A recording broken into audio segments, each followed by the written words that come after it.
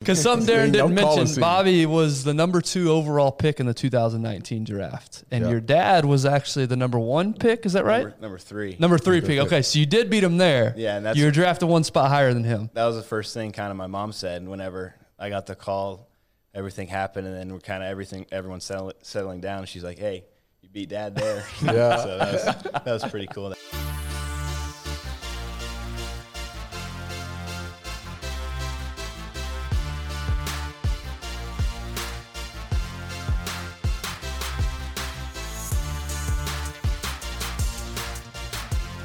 Today is one of those days where the young man that we're going to interview today is a kid. He's a kid.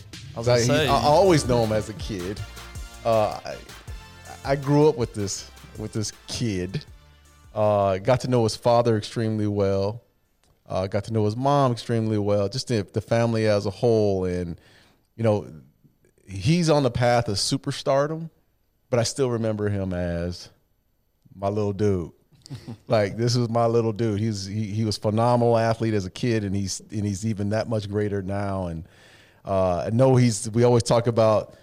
I'm always talking about this kid as being someone that's going to be great, but his family background is what's made him who he is today. And I watched him from day one just sprout up and just become a mature young man. And the kid I'm talking about is Bobby Witt Jr.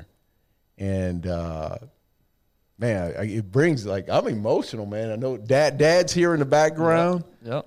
Make sure we don't say anything we're not supposed to say. Yeah, I know. Making sure I don't say something crazy. But I'm talking 7, 8 years old. I mean, we've been around each other, and there was a period of time we played. My son Jaden played on the same team, and your dad was the coach, and Rusty Greer was the coach as well, and our families were all joined at the hip, man, and it's just a special time it's a special day for me, man. So I'm sitting here with you, and I've watched you grow up all these years, and now here we are, and we're doing an interview with you, and life has changed, life is different, man. So our guest today on the show, on the One Shot podcast, is Bobby Witt Jr. Bobby, how you doing, brother?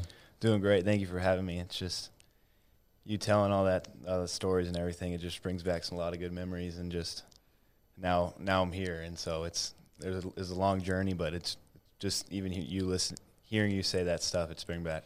You know what? Memories. One thing I will say is, sometimes you always say the kid went through, he wasn't that good, and then he got better, and then we go through those stories. Those stories we have, like, I remember playing with Johnny and. Or Michael Jordan, he wasn't that good in high school, and then all of a sudden he sprouted and he became Michael Jordan, right? That was never the case. Like, you were always damn good. Like, there wasn't any time where I sat there and watched you as a kid grow up, and I'm sure you've dealt with a lot of adversity, but you were always gifted. Like, God made you a baseball player. He made your father a baseball player, and then he made you a baseball player. How have you... I always felt like the game sort of came easy to you. Has it always come easy to you? I felt like just as a kid, like you said, God gave me these talents. It just always was something that I wanted to do, and that I knew that I wanted to do was play baseball. And so just with my family and how they go about things, they always wanted to be the best at everything they did, and that's kind of what I set my mindset to at a young age was I want to be the best baseball player I can be. And I played baseball, basketball, football, but I always knew baseball was where my heart is at. And so I think things, came easy because I was blessed with some talents, but also just the mindset I had going towards what I was trying to do was just try to be the best teammate, be the best player, be coachable, be everything. And then I think buying into all those things at a young age helped me get to where I'm at now, and it made things a lot easier. There's a lot of like mental breakdowns people have, like going through this stage of baseball or whatever it is. And so I think just knowing that I wanted to do this at such a young age, it made me put my mind towards it, and just kind of that's where I put my hard work. I put my hard work into school and everything else, but baseball, it was there. And I think that just once I had my mindset there, then I just wanted to just keep going and try to take off at that. Yeah. So what was it about baseball? Because, Darren and I talk about this I mean, hitting a baseball is one of the hardest things you can possibly do in sports, especially when they start throwing curveballs. Yeah. That's when most of us drop out, right? That's when most of us are we go put a helmet on because it's too difficult to hit a curveball. What was it about baseball for you that you just gravitated towards?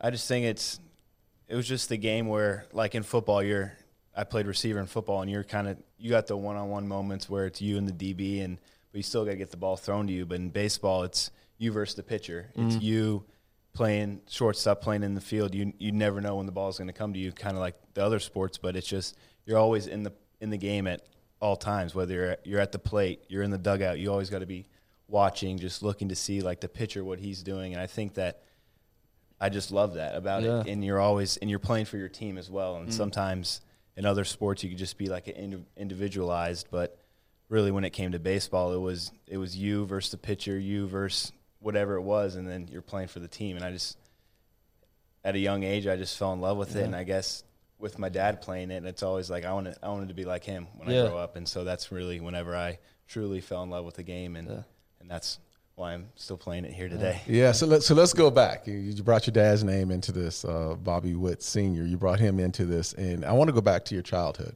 I watched, and was a part of that early on in your childhood, but and know your family well. But give us a little background about what was the family dynamics like. Mom and dad, of course, were the mainstays, but you have two sisters, three sisters. So give us a little of the dynamic of the family back then.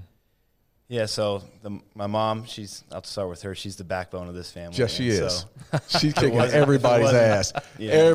Everybody's ass. She's kicking everybody. Yeah. I believe it. Yeah. And if it wasn't for her, I don't think me or my three older sisters would be kind of who we are today. And so she was always getting us to practices, whether it was their cheer practices, my baseball practices, and then I guess, my dad was still playing. My sisters, they all had to get places too. But when he retired in 2001, he kind of was closer to me, I feel like.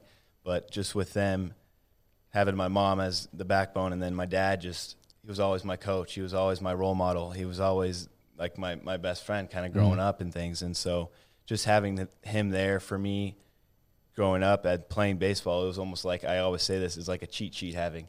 So because he has done what I want to do, play professional baseball, play in the big leagues, play all these years. And so that's how I always kind of piggybacked off them. And then just with our family, just how we work, it's just always bonded and meshed together and just always loved each other, loved our faith. And I think that's what got me so just motivated to do life. And so having three older sisters, another little cheat sheet as well. They're all having three other moms too, so can't beat that. Yeah, and this is not like three older sisters. Yeah, and great family, but this is a very competitive family as well. Talk about some of the because I know you and your dad used to compete in a lot of instances, and your mom probably did too at the same time. But talk about the competitive nature within your household. Yeah, it's just whatever anyone really wanted to do. I always wanted to win, and getting beat by a girl is always obviously bad. And my sisters would beat me at everything. And me and Shaylee, she's 6 years older than me. We're the closest at age, and so she's one that I more so fought with and everything. And I remember this one moment whenever I can't remember how old I was, maybe 6 or 7. The first time I ever really beat her at something was we're on the track, and I was in a bike and she was running, and that was the first. It was 100 meters, but I was riding a bike, and I was like, "Oh, I beat you." She's like, "Oh, you're riding a bike," but. That's a moment that's kind of look back at that's how bad I wanted to beat them, and but it's all love when it comes to that though too. Were your sisters athletes as well? Organized sports, that is. Yeah, they all did cheer, and so they did that. Then Shaylee, she played soccer, and the other ones they all ran track. Some of them played softball. So yeah, they're always doing something, and so just with. My mom, at one point, I can't remember, when I was young, all my sisters, everyone was, Shaylee had soccer practice, someone had cheer practice, I had baseball practice, so it was just, that kind of shows you how, and we were able to all get it done, and just financially, we were able to get a lot of things done too, with my dad playing baseball and everything, which was a blessing, so we never really had those hardships, and I know I've heard a lot of stories, and just from the past, and just playing game now with guys coming from Dominican and other things, not having everything, I was always kind of gifted with things, and sometimes I like look back at it and maybe think about that pushed me even more because I know kids didn't have anything and I had the thing, so might as well use the resources while I have them and go out there and just try to be the best because I have things that other people don't have, and so that's such a good mentality because it'd be easy to go the opposite direction. I have everything, so I don't have to work that hard. But you took it the opposite way. You said, no, I have been gifted these things, so I'm going to work hard to honor those gifts. That's awesome. You mentioned your dad, and Darren mentioned your dad playing. You said he retired in 2001? Yes. Is that right? So how were you? You were 1. Okay, so you didn't grow up in the locker rooms or the clubhouse or whatever like that. Okay.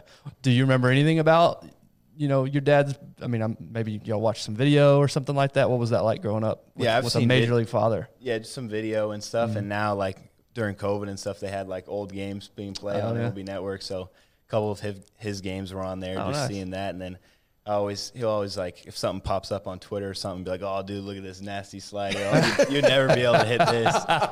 Can't hit this cheese. I love that. So it's all fun and games there. Yeah. And then he has one big league home run, and he always will bring that up too. And right. How many home runs do you have in the show? And none. Takes one to be a home run hitter. So yeah. Oh, I can't hopefully, wait. Hopefully we can change that. I'm calling you too. Because something Darren didn't mention, Bobby was the number 2 overall pick in the 2019 draft, and your dad was actually the number 1 pick. Is that right? Number 3. Number 3 pick. Okay, so you did beat him there. Yeah, and you were drafted 1 spot higher than him. That was the first thing kind of my mom said whenever I got the call. Everything happened, and then we're kind of everyone's settling down. And she's like, "Hey, you beat Dad there." Yeah, so that was pretty cool. That moment. That's funny. It's a shame that I did not mention the fact that he was the number 2 draft. You just skated right over the fact that that's true. That is true. But hey, I'm still a little upset with your father though, and I got a little story to tell you. So it was at practice, and I think you guys at the time were maybe 3rd or 4th grade. Maybe 3rd grade. When they start playing? We were about 8 or 9 years old when we were playing with D-Bat, right? With the Mustangs early on. 10, 9, Yeah, 9, 10 years old, somewhere in there. And I'm at practice, and Rusty's coaching, and Dad is Bobby Witt Sr.'s coaching as well, and all the kids are out there. Talk about a heck of a coaching staff. Oh, by the you're way. a hell of a coaching staff, man. And then me. And then you coach too? No, I'm helping. I'm helping one day. What did you do? Hold on, now let me tell the story. So we're out there, and he's hitting ground balls to everybody, and there weren't enough kids, so the balls would go. There weren't enough coaches, so he hit ground balls, and they go behind you guys. You guys miss something, and I was grabbing the ball, and I was throwing it back to him. And I remember the look he gave me when I threw the ball. He was like, "Oh my God!" Just embarrassed. Oh, and then he's like, "Sad for you. You need to stick to football." I still remember that day because it scarred me for life, man. I didn't ever want to throw a baseball around anybody. Really? Because your dad scarred me. That's a pivotal moment in your life, dude. Yeah, that was a raw moment. It's hard to throw the baseball. I'm still scarred by it, man. So I just want to let you know that. But man, those are again. Going back, man, I want to stick to, the foundation of who you are, because there's so many kids that are listening right now, and parents that are listening. I want to talk about the foundation, or I want to talk about your experiences in select baseball and in club baseball. Let's talk about that, because we hear a lot from parents who are a little torn on, do I want to get my kids into club baseball? Do I want them to play multiple sports? What were your thoughts and your experiences in playing club? And before you answer, what is select? For somebody who's listening to this, they don't even know what that means. What is club? What is select baseball? What does that even mean? Yeah, so like select, the club baseball, whatever you want to call it, it's just kind of, that's your travel team. And so that's the team you're kind of playing with throughout the summer or throughout the spring if you're not in high school or whatever, if your middle school doesn't have a team. And so that's kind of the team. It's almost, nowadays, it's pick and choose pretty much. But then kind of, they would have tryouts back then, and then you made a team do this or that. They still do that. And so that's kind of how that works. But with my experience, like growing up, I always try to do as many sports as I could. And I think that trying to be as athletic as possible helped me. And that's something my dad always kind of told me. And so whenever growing up, I'd play 7-on-7 as early as I could.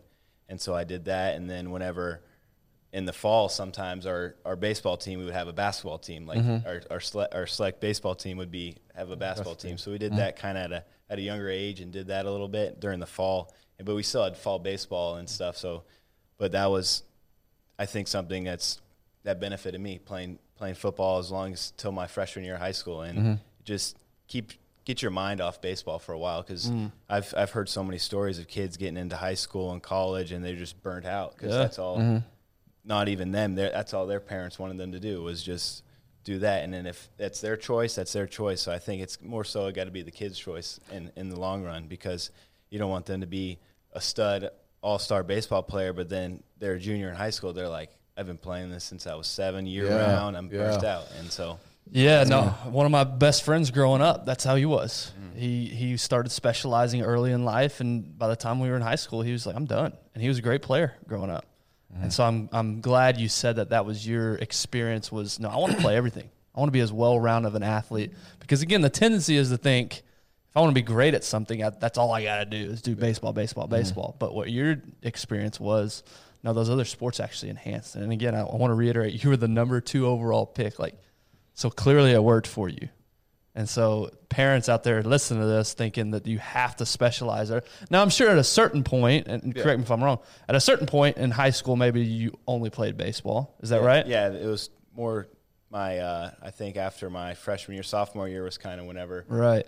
But until then, you were doing everything. And there's the opportunities with doing things with USA Baseball and then other things throughout the fall whenever I couldn't play football or whatever. And then in Texas, football, obviously big sport, and they have the summer workouts, summer 7-on-7, and then you got the fall the season, and then you got spring ball, and so it's kind of a year-round thing. And then I did track in middle school too. I think that was during the spring, but also it's during the week and during school, just to kind of help you build another. And I think having the teammates and everything, those are the biggest things.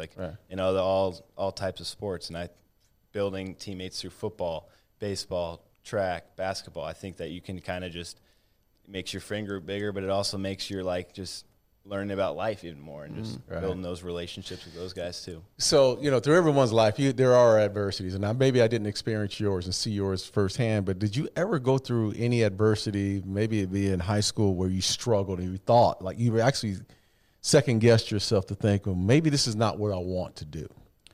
I honestly, one of the biggest things that I went through in adversity was kind of whenever I quit football.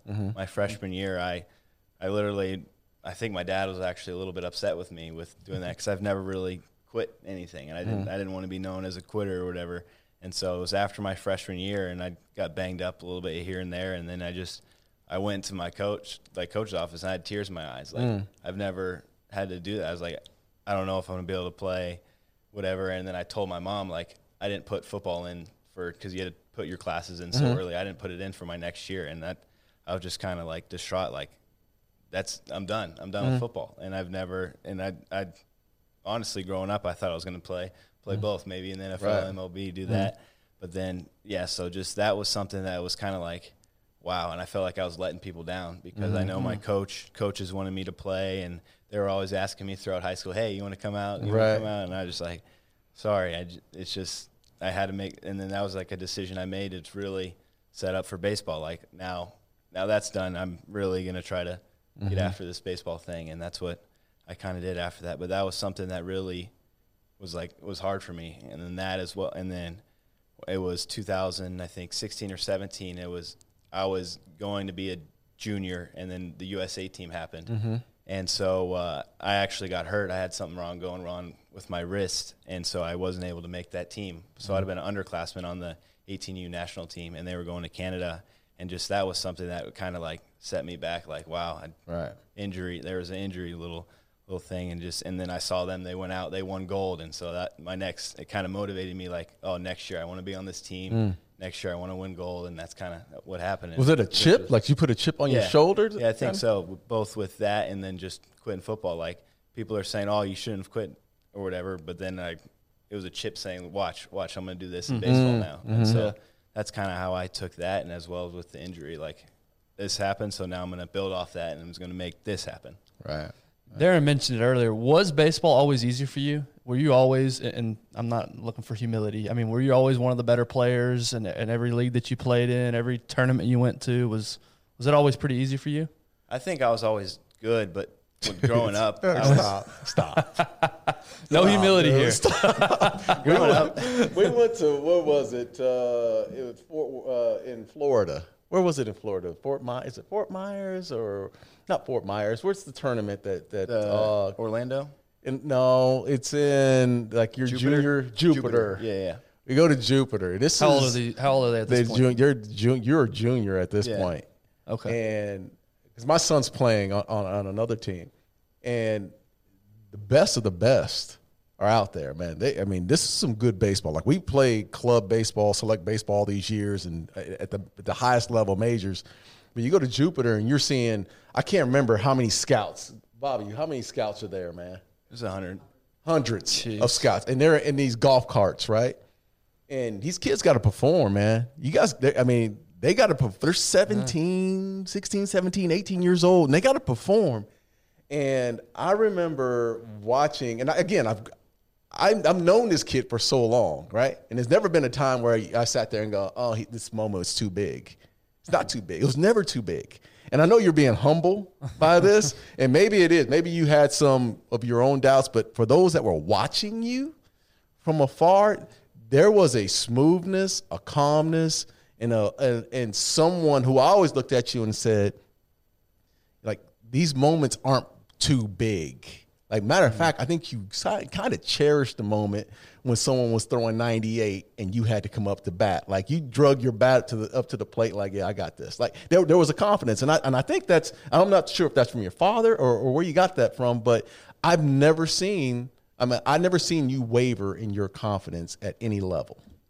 Yeah, I just think that's just comfort level. Yeah. Whenever I'm playing baseball, that's whenever everything just kind of eases out. I feel like I get more nervous when I was trying to get ready for a test or something in school. Like I don't know what it was, but it was just, it's something about just being on the field, and then everything just kind of calms down. And because it's been the same game I've been playing since I was 5-6 years old, so all the repetition, all the work that I've put in it, that was the preparation for that. And I think that the biggest moment for me was when I was doing the high school home run derby during the All-Star game, during that. And so there's 50,000, however many people, and then millions of people watching. And then I was kind of nervous the night before everything, but then the day of, it just all went away. And I got out there in the box. I kind of gave the stadium a little glance, and everyone was already on their feet already, just because they had the crowd going. And then it just felt right. Felt, that's the big lights. It just felt normal. So, and then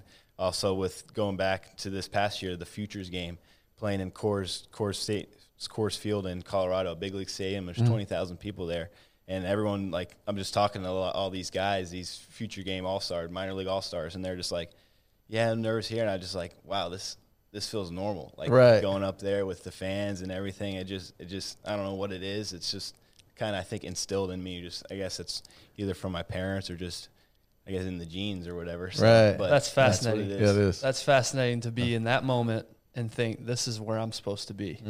Because that was always what held me back in baseball. Not that I was ever going to be a major league player, but was just, I lacked confidence when I went in the box. It was always that doubt of I'm going to be able to hit. And what, sounds like for you, it's just, this is what I do. It's no big deal. All right, I want to take a quick minute to talk about our partner, Choctaw Casino and Resort. We are really, really humbled and grateful to be a partner for them. If you've listened to this show for any amount of time, you've heard how great the resort is there, how great the casino is, the new expansion. They've doubled in size, 3,000 new slots. They've got unbelievable sports bar. They've got unbelievable restaurants, unbelievable movie theaters, arcades for kids. It is endless, the things that they've not only improved but added. But it's just the experience that they provide is second to none. Choctaw Nation has done an incredible job with the community, with philanthropy, with support. They have just done incredible things. So we are extremely humbled and grateful to partner with Choctaw Casino and Resort. Make sure, I know you know it, it's just a short drive up 75. Go check them out. And now back to the episode. Yeah, and I think that it comes to with also 7 times out of 10 you're going to fail anyway. So it's just knowing how to get rid of the failure in your brain and be okay with failure. And so I think being able to at a young age, having my dad there and just learning that at such a young age, I feel like it just became repetition for me. And so guys are learning this in AA or something, where I felt I learned that when I was 14 years old in middle school. Yeah, yeah. And that's special. That's a learning lesson right there for a parent as well, like for including myself. I having a football background, not really having played baseball as a kid, but not at a really competitive level. I remember telling my son Jaden, like, he'd strike out. The kid would be, he'd see a kid that's throwing 90, and I'm like, man, that kid's throwing, I understand you're striking out. Now this kid's throwing 70, and he struck you out, and I'm like, how the hell does that happen? Like, failure to me was like, you don't fail. You know what I mean? You just, because in football you fail, you just go harder. Yeah. You know what I mean? You can't do it. It's almost, it's if you can't do it in basketball, then you play tougher defense. If you can't, your shot's not falling, you figure it out, and you go hard and hard. In baseball, man, you have to, like, understand that it's a part of the game. And for parents that are listening to this show, man, let those kids just play. Let understand, like you just said it right now, 7 out of 10 times you're going to fail. It's those 3 times that you're a Hall of Famer if you're hitting 300, brother. And I think that goes to the kids and the parents. Yeah, that's the hard thing about baseball, though, is like, you're right. You do fail 7 out of 10 times. And for most of us in regular life, that's not good. That sucks. I don't want to fail 7 out of 10 times. 7 out of 10 cold calls. That right. Well, actually, in cold calling, that's actually a pretty good ratio. But my point is, like, for you to grasp that at a young age, that's special. And again, I know you've got great family, and that speaks to your parents. Because I'm imagining that's what separates a lot of kids growing up is the ones, the confidence level. There's a lot of talented people, but the ones that can separate can be really confident going in. So when did you start knowing, there was always a dream and a goal of yours to play in the bigs or to get drafted. When did that really click that this is a real possibility for me? I would say freshman year of high school, and just because that's when right before kind of leading up to that summer going into freshman year of high school, just because that was the first summer really traveling a lot more, doing a lot of things in select ball, and going in, and then I committed to the University of Oklahoma my freshman year. And so after doing that, like, the next step, college baseball, is professional baseball. So then that point, I feel like it was like, oh, I got this scholarship. Now let's do the next thing, which is try to work for the draft, because high school players in baseball, you can get drafted. And so that's what the next thing was. And that's what I had in front of me. I was playing football that year, but then the following year I knew that the draft is what I want to do. And so that's kind of what I had my mindset on, and that's what I was working for. Did you have someone that came in that outside of your family? Was there someone that inspired you or said something to you that made you think, man, I should get drafted, or I can get drafted? Is someone like a scout or someone in USA Baseball say, man, you're going to get drafted, you're not going to college? I would say my summer coaches, Brandon Goins and Ryan Nelson, they had some guys get drafted from their older teams, and they always told me, like, you're going to be good, you're going to be good. And then those 2 guys really, throughout, like I say, 13 to like 16 years old were there, and they were always telling me, like, that's your goal. You're going to be a big leaguer. This is what you're going to do. Just keep doing it. And they kind of pushed me, as well as my dad and my mom.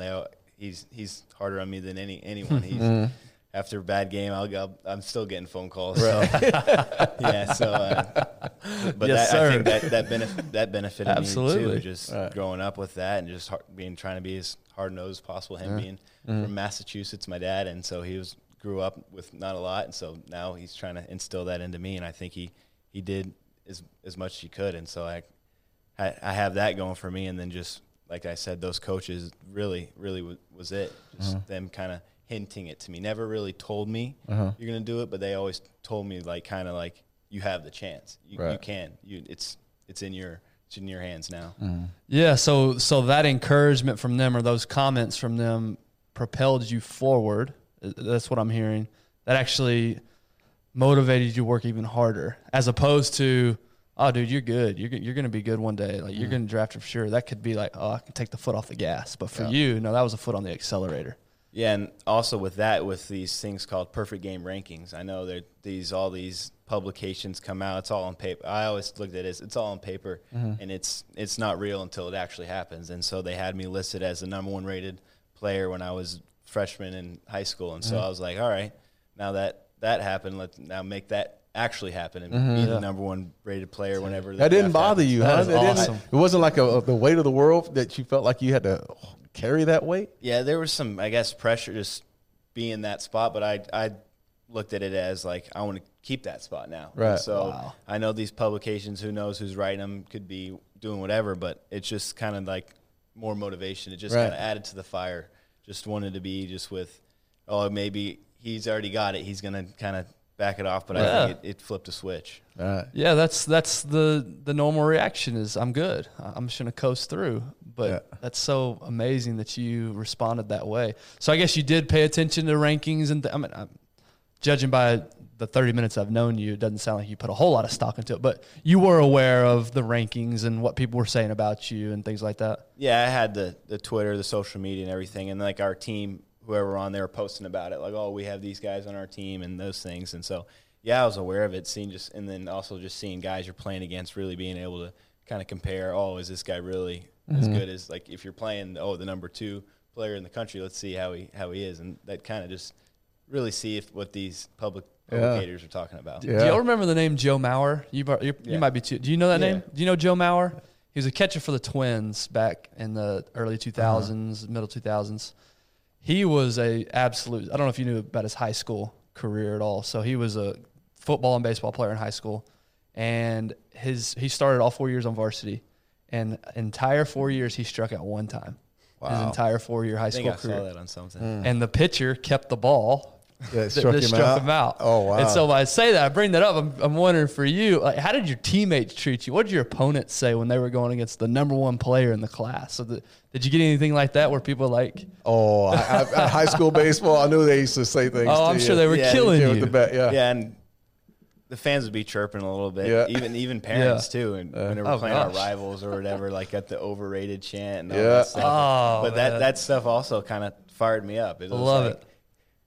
I didn't really look into it, like, look in the stands, listen to it, but like I knew what was going on, and it's almost like that also kind of sparked a little switch to me. And so those things are fun to look back at, and I think that's also motivation, because you look at it like, if they're not chanting your name or saying this and that against you, then I guess you're not anybody. Darren just said that the other day. He said, if you're getting criticism, that means you're kind of doing something. Yeah, you're doing something. Yeah. And baseball is unique because in football, fans yell at us. You can't hear individuals and what. I mean, you can a little bit, I guess, go in the locker room. But baseball, you hear everything. I mean, you're standing on that on-deck circle. You got the fans right by. You hear everything. Can you think of a funny or a clever? What's one of the funniest things a fan ever heckled you with? There was one this year, and there's always stuff with saying my dad. You'll never be good as your dad. Blah blah blah. This. Sure. And then, but this year we were in Little Rock, Arkansas, playing AA, and these fans were chirping. I think it was like Thirsty Thursday or something. So these fans they're gone up in the stands. But this dude yells, Bobby. He's listening like all my high school stats, listening to all that stuff, and then he goes, Bobby Witt Jr., Gatorade Player of the Year, more like Powerade Player of the Year. And I thought that was pretty good. Did you acknowledge him? Did you give him a wave? It was like either they were winning by a lot, it was late in the game or something. I kind of just did a little head nod at him. I love that. That was a good one. Some of those baseball fans, man, they get creative. They'll go back on your Facebook. Well, in my time, Facebook page. Now, if you Instagram, I'm sure, and Twitter. My girlfriend. For sure. But I think it's funny. So let's get into the day you got drafted. Again, we teased it. You're the number 2 overall pick. You knew as a freshman in high school, this is real. This is something I want to do. This is what I want to go through. I'm always fascinated by people when they achieve the goal, whatever it is that they're after, their whole life, whatever it is they're going for. When they achieve that goal, I'm always fascinated by what that feels like. So for you, did it live up to your expectations? Did you play it up more than what it actually felt like? What was that day like when you got that call?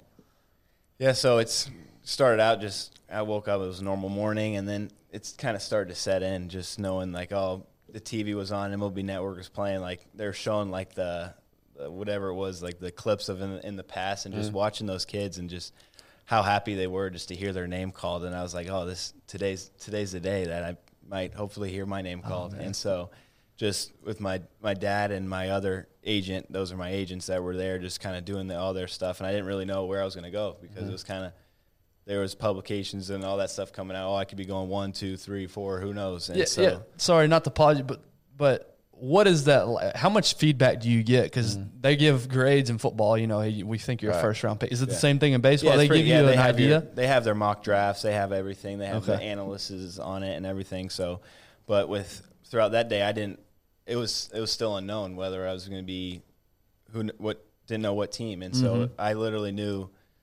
maybe right after the first pick, the player was taken. Adley Rushman was taken 1 by the Orioles. Right after his name was called, I get a call from the scouting director of the Kansas City Royals, and that's the moment whenever it just kind of like hit me. Just my phone was on the table, and just seeing it like light up, vibrate. I was like, wow, this is like in the movies. And so I answered it, and he was like, "You ready to be a Royal?" And I was like, "Yes, let's go." And then hung up, and then that was the first time like I really had like tears of joy in my eyes, and that's for it. Like it hit me there, and so at that moment, that's when I was like, "Wow, this is." I've never had that feeling before. Who'd you have in the room? Your family, your immediate family? Did you have anyone else in the room? Yeah, so I had all family, sisters, everyone, and then my whole high school team was there because we were still in the playoffs. And a lot of guys, like summer coaches were there and a bunch of just family friends and just everyone that was supporting me throughout the journey. I feel like should be there because they're all a part of it. And so got the call, did that, and then just I had a little earpiece in, so I heard my name get called before, and then it happened on the TV. And it was just my family around me, just giving me hugs. Cool.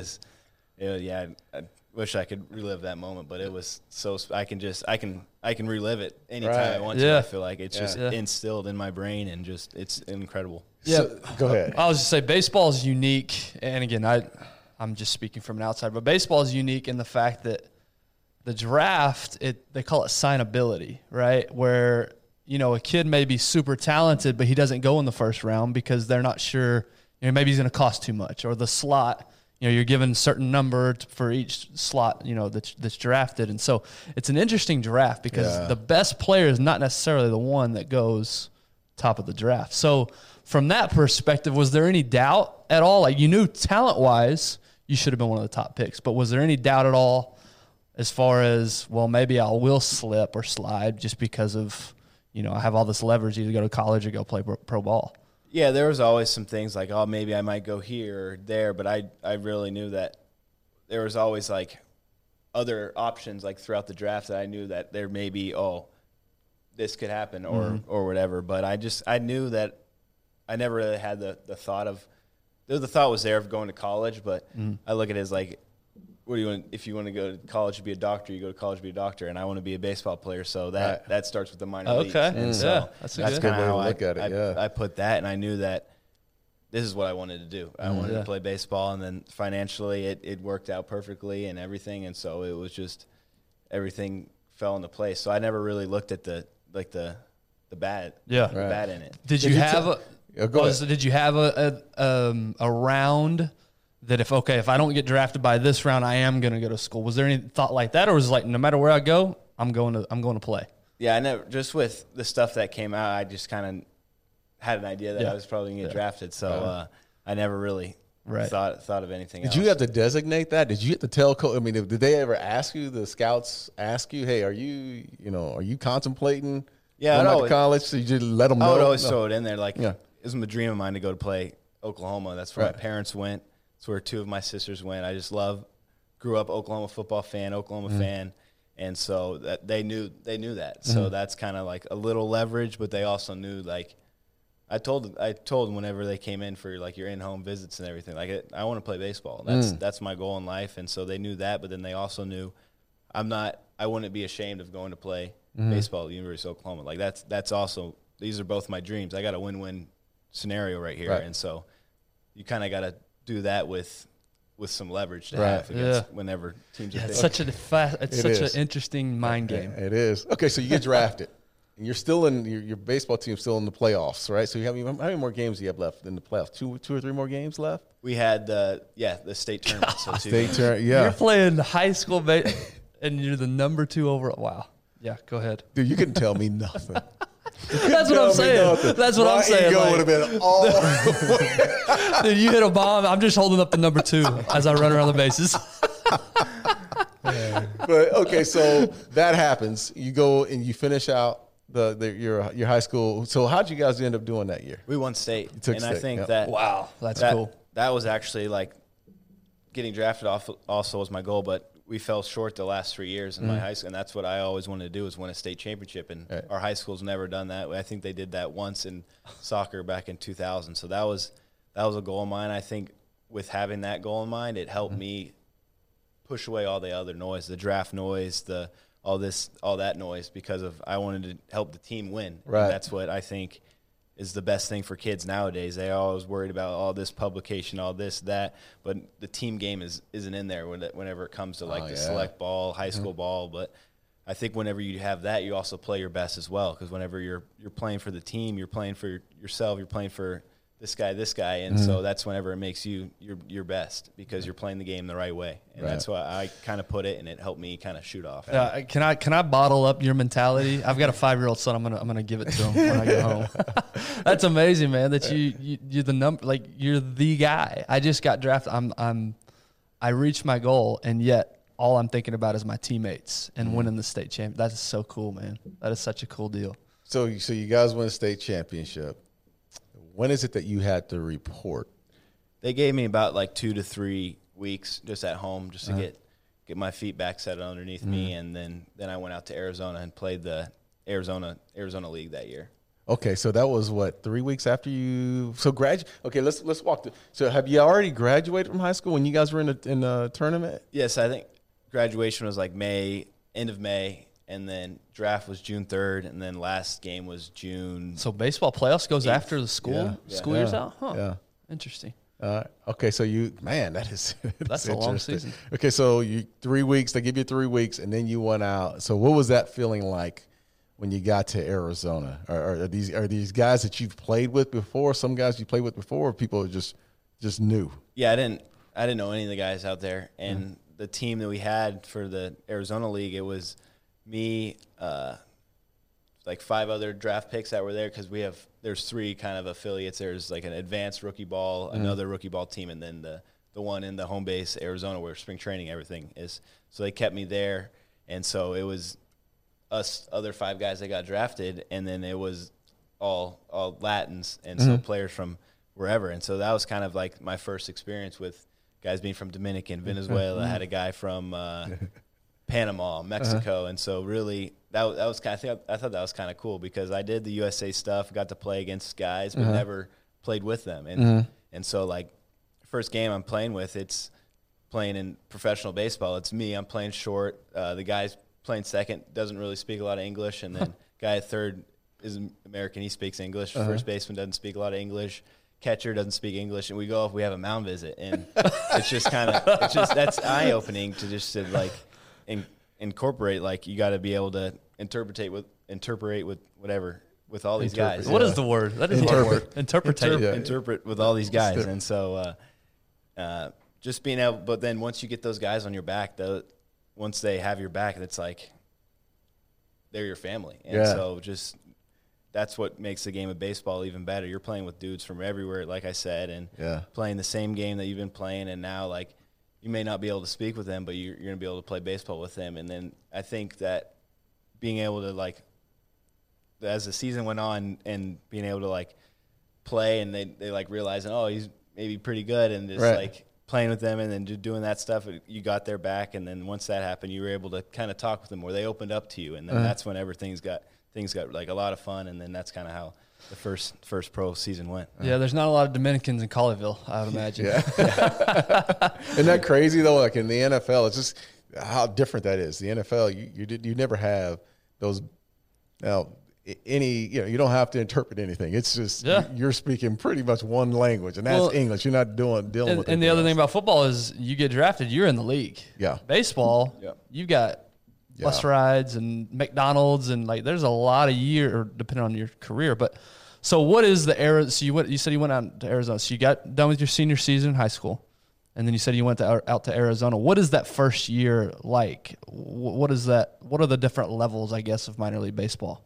So it starts with like the rookie ball. That's kind of what I was at, and then it goes low A, high A, double A, triple A, and then just rookie ball where I was at the AZL. It's kind of more of like a introductory to like a transition. Baseball. Yeah, and so a lot of guys maybe like they're working on something like that are older. They kind of come back down, and a lot of rehabber guys like pitchers will be pitching in that league too. And so you do that, and then it's just kind of they wanted me there because we had our trainer there, and I'd play 2 games at short, have an off day, DH day, off day. And so they kind of had me on a strict schedule because I played almost, I think, 50 games or so during high school season. Right. And I think I played another 40 throughout the first season. So wow.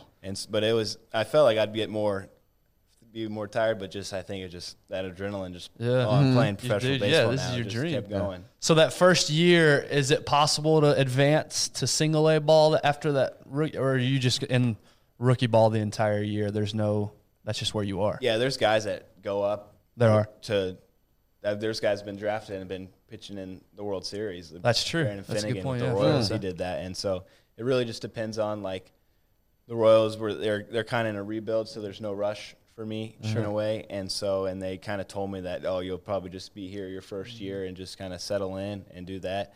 And there's times they told me I might go to the advanced rookie ball teams because they're making a playoff push, but then they're just kind of like, oh, no, we want you back down here. So it was kind of, I was like, I want to get out of here now, like towards the end. But then it was their ultimate. You got to be frustrating then at times. I mean, you have some frustration going through that process, right? Yeah, just a little bit. But I knew like this is a job now. It's a business. Yeah. So I gotta just trust what they think and just go about it. What did a day look like that first year? Like what you wake up, what do you do? I mean, I'm sure you plan most days, but what does a day in the life of a rookie ball player look like?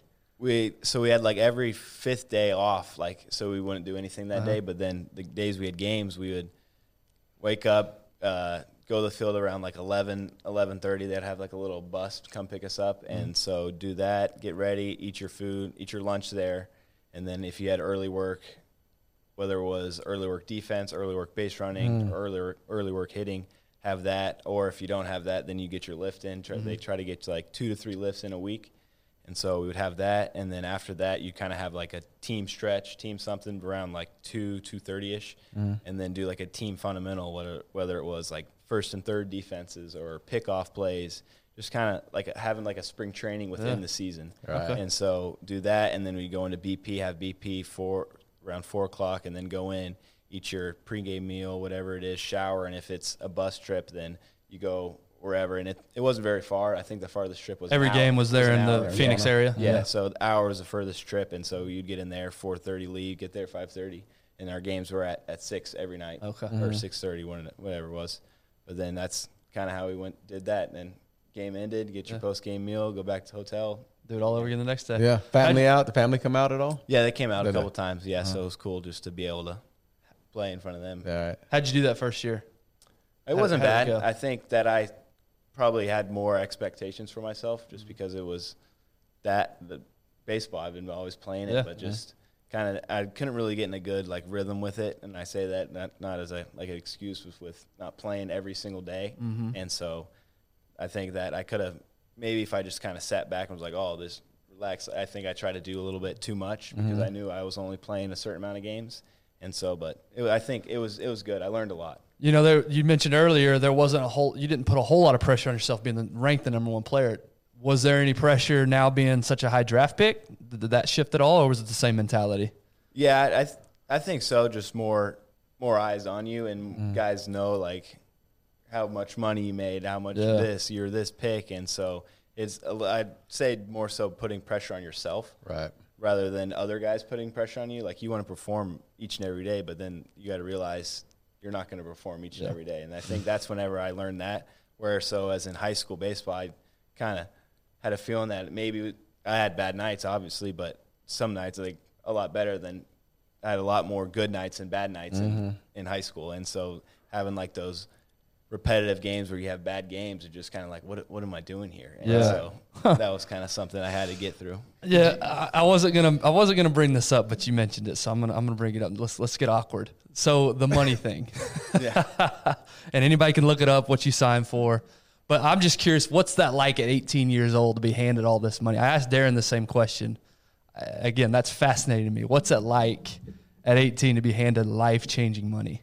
I want to take a quick break and thank our partners, Sleep Number, and highlight a couple things they're doing. Guys, these Sleep Number beds are unreal. The technology that they've created, the feedback that it gives you on your sleep. I've got the app opened up right here. They tell you things like your heart rate variability, your breathing rate, all these type metrics and feedback to give you so that you can improve your quality of sleep. They're all over the place. You can go and check yourself out, a Sleep Number store, wherever you live. Go to sleepnumber.com as well. They've got great resources on there. We just talked about this not too long ago. They have a whole blog section, all these articles, things that you can improve your health. Sleep Number is definitely changing the game when it comes to betting. So get yourself to Sleep Number, get yourself to sleepnumber.com, and check them out. Now back to the episode. I think it's awesome. I think it's the best thing for me, I think, was just I never really – because I've seen, like, in the past and just growing up being kind of gifted around my dad and everything and just having a lot of things, I didn't really look at it as, like – I looked at it, life-changing money, but also it was like, this is my life money to live the rest of my life. That's kind of how I pictured it, like good for you, for like my family to come or whatever, and just start to invest that. And that's kind of what I did with that. And then just also with giving back to like family, like I'm able to buy us because I've always got cool Christmas presents, cool birthday presents. I was like, oh, now I can get my sister's stuff that they actually want, not like, oh, you get me this and know that I don't have money. Like, there's no more. Sorry, I couldn't afford it. Knowing that mom's gonna pay for it or something. Like, oh, you can. So do you buy dinner? Did you ever buy dinner? Yeah, That's the question I have. That's got to be a good feeling. I have, and that's always something awesome. Whether I do it a couple times, like when we're in Aruba, like on a family vacation. It's just. I think that's cooler than buying yourself something. Just being able to give back, and like Christmas now, I have nieces and a nephew, and being able to get them gifts and stuff. I think that's cool. Did you make a big purchase? Was there anything that you went out and kind of splurged on? Yeah, I think my truck I have. There you go. And then also I got my dad a car, which was cool. Just kind of nice. Giving back. Good for you, Pops. You don't deserve it. You don't deserve it. Yes, he does. Yeah, he's a jerk. He raised this young man. He's a Brady fan. Sorry. And then also, I guess one of the questions I would have, like, there's times you're young at this time and you're playing and you're going through these experiences in Arizona and whatnot. Did you ever look back at it and go, and watch, because a lot of your friends are in college at this time. You got to be inquisitive of trying to figure out what's going on with that college life. And did you ever miss or think that, man, I'm missing out on something? Actually, yeah, I look back at that and just thinking, like, I was never like I'm not a big party guy. And so that's just how it is. And so looking at it like, oh, I'm missing out on these guys are whatever, doing this, doing that. But then I love the football games. That's what I loved about the college and that. And I'm like, I'm still able to can go to football games. I got the off season, whatever's during the football time. And so I look like it's not a big deal. Like, I'm not missing out. I never did this. I'm not going to change who I am. And so it wasn't really a big thing for me, just not going to college. I'm able to still see them and visit them and stuff, which is, it's kind of cool to be able to go see the other places if I go and visit people.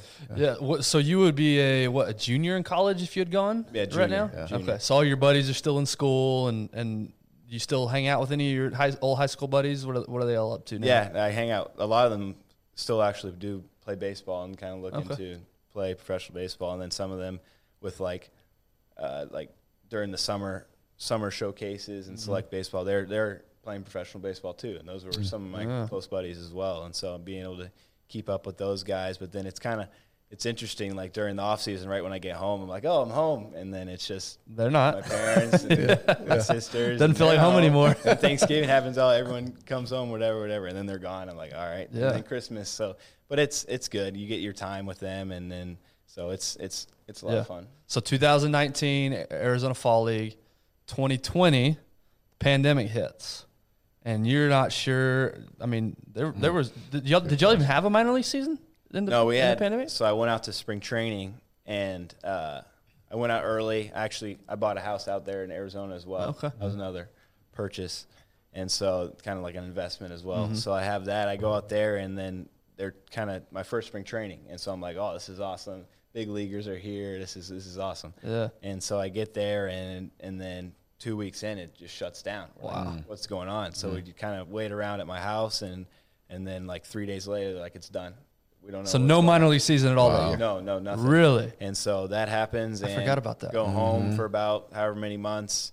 My buddy makes a gym in his garage. We're working out there. And then it comes to like June, and they're starting to talk about the season, the big league season coming up. And so we've been kind of doing like this COVID league with some other big league players that are doing it at a high school field. And we've been kind of trying to keep going because you never know. There might be a season. And then they start talking about, oh, there's a major league season going to happen. And then I get a call saying that I'm invited to the summer camp, which is like spring training, but it's in Kansas City at Kauffman. And so I was able to go there. I think it was 60 players got invited, including the big league team. And so got to be around the big league staff, the players, and just learn a lot from those guys. And then that whole summer I was out in Kansas City at our alternate site. And that's where we had, like, we were facing our own guys, but they were our pitching prospects, all the prospects. So facing like AA, AAA, big league arms every day. And so where I would probably be in low A, high A starting the season. So it's actually a good thing. It almost benefited me in a way, and I kind of took that for granted, and facing these guys each and every day, learning, and then that's kind of how that year ended. Almost, I guess you could say it benefited me in a way. Wow. Yeah. So what was that like? I mean, seeing the big league arms. It was the coolest thing was just getting to Kauffman Stadium, just kind of seeing that. And I've been there a couple when I signed and did some other things. And so just being able to play there, like every day we were playing there. We were doing inter squads at the beginning, and then the Astros came and we played them. That was one of the cooler things, just to like play against the guys you see on TV, right.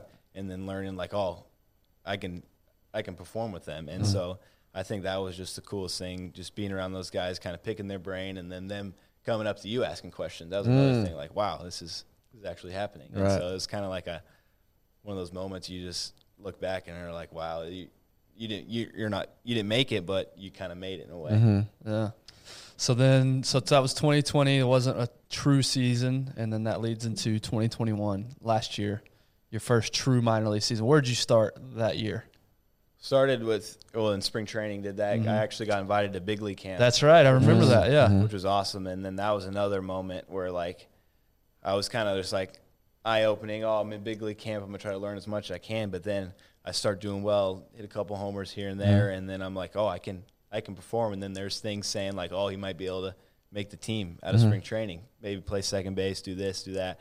And then a point comes in spring training where I get sent down, and that was another moment, sent down to the minor league camp, and that was a moment where it was like, wow, this is my first time ever to get like sent down in baseball, like a moment where I've never had this happen. Right. And so it's kind of like, am I not doing enough? What's going on? And so I'm like pushing myself, trying to do more. I'm like, I thought I did enough, like this. And then we have another alternate site. I do that, and I'm still like, man, I got to push myself, do more and more and more. And all those guys they went to AAA first, and I was like, they put me to AA. And so then I was like, dang, again, I didn't make it up there with those guys.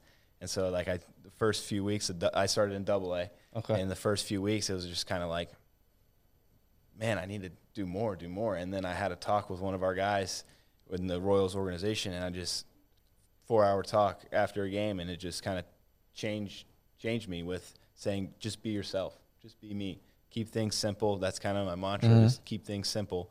And just, I didn't look what you did in spring training. I look back, I was able to perform. I didn't need to change anything. It's just the business side of the game. It wasn't the right time, as they say. And that's man. Yeah, that's the sucky thing about. And so that conversation kind of sparked. There's another little spark in me, and that just like, be Bobby Witt Jr. Don't be someone else. Just be myself.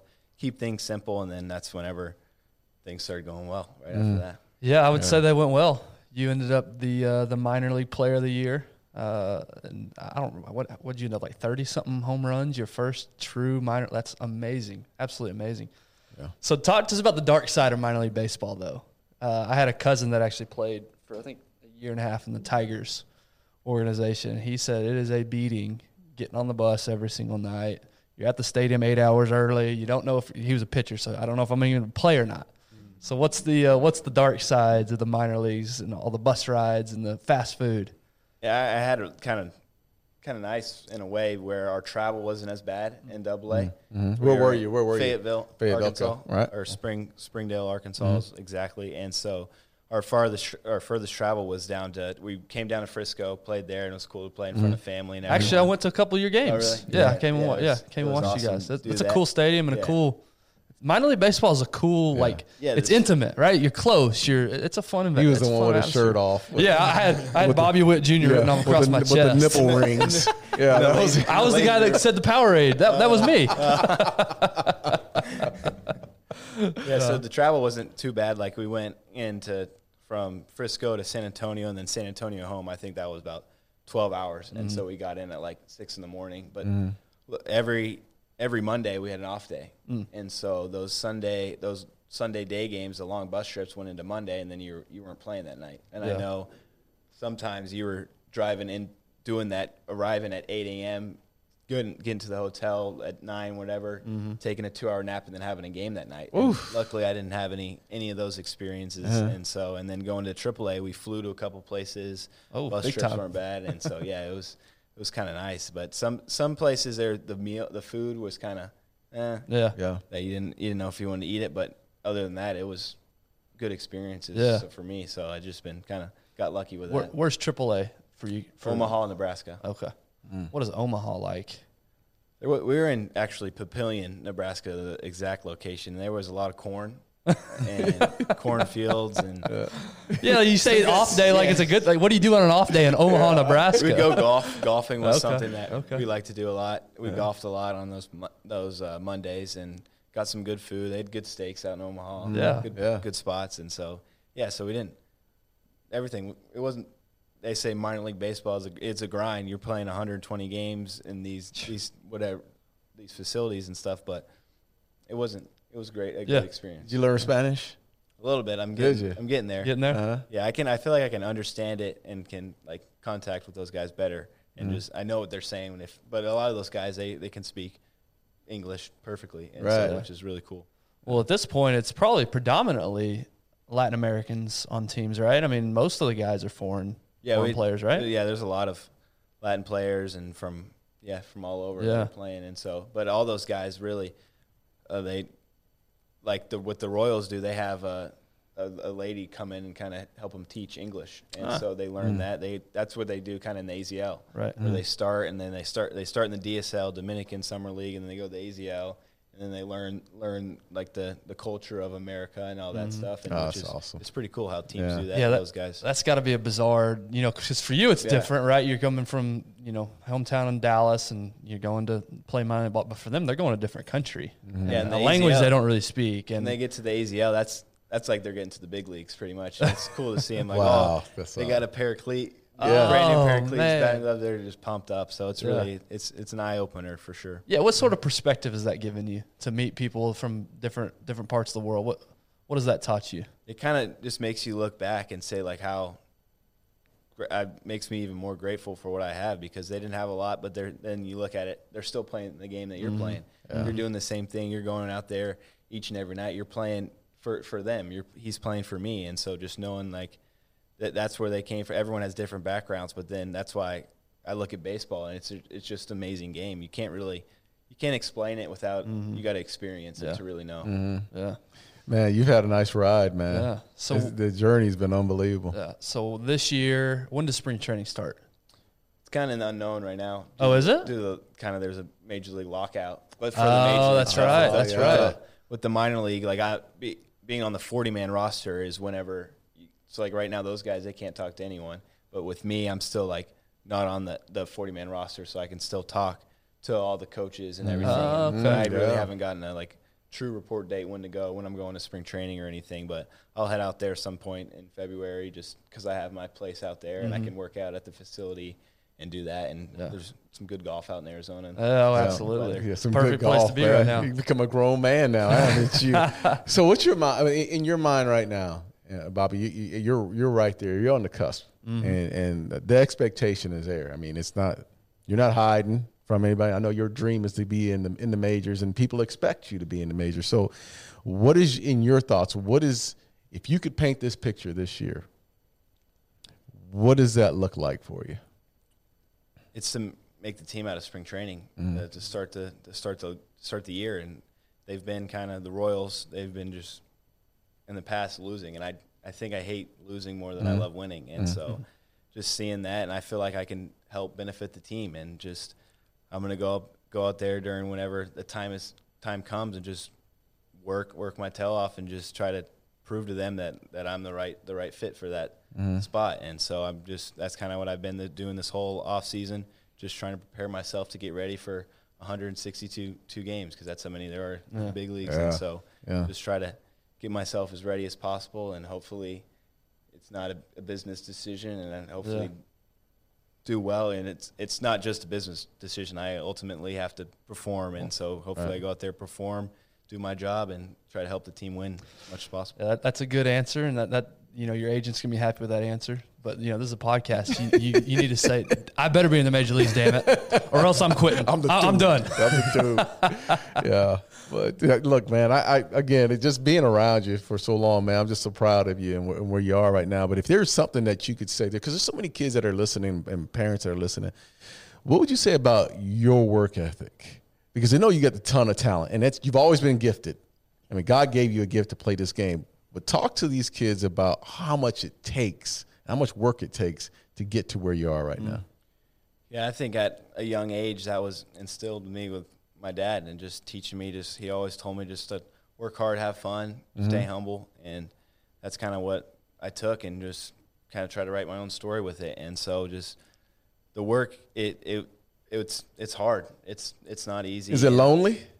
At times, I said, I know weekends and stuff, and throughout high school, people were doing this, doing that, maybe getting into some trouble. And so I never wanted to do that. And I feel like that took away with some friendships of people, this guy, don't even be friends with him. He's not going to go hang out with you. And then I think that's another thing, is you got to hang around the right people, and the right people that have the same mindset of you, that want to be great, not only in sports, but maybe in life. Like if you got an entrepreneur in high school or something, he's motivated, and just be around those motivated people. And I think that if you do that, then that will just kind of help you. And if you have problems, you can always go and talk to those people. But just with the work, throughout high school, I was driving 20, 25 minutes before school and just going to this place out in Arlington, and kind of working out there and doing things, and just trying to get my body right, and just knowing that it just doesn't take just genetics just to get there. And so my dad always told, growing up as well, at a young age, I was doing forearm exercises because I know that was going to benefit me when I'm 21 years old now, when I'm 10. I didn't think it was. He knew it was, and so just being able to do that, I wish I looked back and kind of took it more seriously. And then I know at times I'll just be on my phone for hours and just scrolling when I know I could be doing other things. And I think that there's some things I regret to do, that I didn't do, that I feel like I could have done more, but then I'm still in this situation because of the other work that I put into. Right. So I think that you got to pick and choose, be yourself, but also go out of your way and try to be disciplined and do the right things. That's right. Yeah, hard work is an interesting and a fascinating concept, because you do think grind and long hours and overtime, but I would think, this goal of yours, yes, you are working hard, you are putting in hours, but I bet, or you tell me, does it feel difficult, or is it more no, I actually enjoy it. I like waking up early and going to Arlington and getting extra work in. I like doing these forearm, is it that mentality, or does it feel like a grind to have to do all these extra stuff? More so, I think it's just the satisfaction you're getting of knowing that you did it, you did your job, and now you're going to benefit from it. And I think that that's what got me to where I'm at, just knowing that I not only doing this for myself, but I know what my family did in the past, and I want to kind of follow their footsteps and do that. And then there's other guys in the past that you hear stories I grew up looking at Dustin Pedroia, Derek Jeter, just trying to be like them, and just hearing what all the hard work they put in. And you see these guys, they put in the hard work, and look where they're at. They're Hall of Famers. And so it's not by design. I think that if you put in the work, things will pay off for sure. And there's always places for you to fit in, where if you need to put in the work, whether it's if you don't think, I'm not good enough to make the team, well, if you work hard, you might be able to get in somewhere else on the team, or do something. I feel like people say I'm not good enough for this, I'm not this or that, but I feel like there's always a place for you. That's right. good, man. Well, man, we don't want to hold you. I know the time we had. How long is it? It's, goodness Lord. A little over an hour. It feels like we did 15 minutes. We got another hour and a half. Yeah. I'm going to turn into a black preacher here, and we're going to go for another 2 hours right now. Yeah, I'll say this, man. What's most impressive about you is just your mentality, and obviously you're an unbelievably talented player, but I'm just impressed by your dad and your mom and the way they raised you and the mentality that you have, the work ethic that you have, the spirit that you have. I mean, it just exudes off you, man, and it's super impressive. And, I told you earlier, we have a mutual friend that you used to know when you were in high school, and that's all he said. He said, not only is he the best player out there on the field, but he's the best person out there on the field as well. He's just a great kid. To me, that's the most impressive thing. Yeah, it's cool to watch how good you are at baseball, but I just love the person that you are. Just getting to know you this last hour, and that's awesome. And he's been a fanboy. Let's be honest, though. I was excited about this. And he's probably look. He was so excited because I've always followed you from afar, but Ben is a baseball guy, and Ben has been talking about. He's been asking about you. What kind of a guy was Bobby when he was a kid? Blah blah blah. He's been asking about you for a long time. He's been watching, so I can tell you, man. My expectations are what they are right now. They really are. My expectations for who you are is even greater. You're a Hall of Famer, man. You're going to be a Hall of Famer. I know that for a fact because I've seen the foundation that you have. Your mom, your mom. Not your dad, your mom. Not your dad, your mom. But I've seen that family foundation, man, and I expect greatness out of you, man. So it's been a joy, man, to watch you, brother. It really has, man. And we're not going to stop here, bro. We'll get you back on, and we're going to see you. Yes, sir. Yeah, we can't wait to see how the season goes for you. We got 2 Kansas City Royal fans here or whatever. Omaha. What is it? Omaha what? They're Storm Chasers. Okay. If you do make that team, Storm Chasers, big fans. So that's awesome, man. Well, thanks, man. Thanks again for coming out. Thank you. Thank you for having me. Awesome. Appreciate you, Bobby.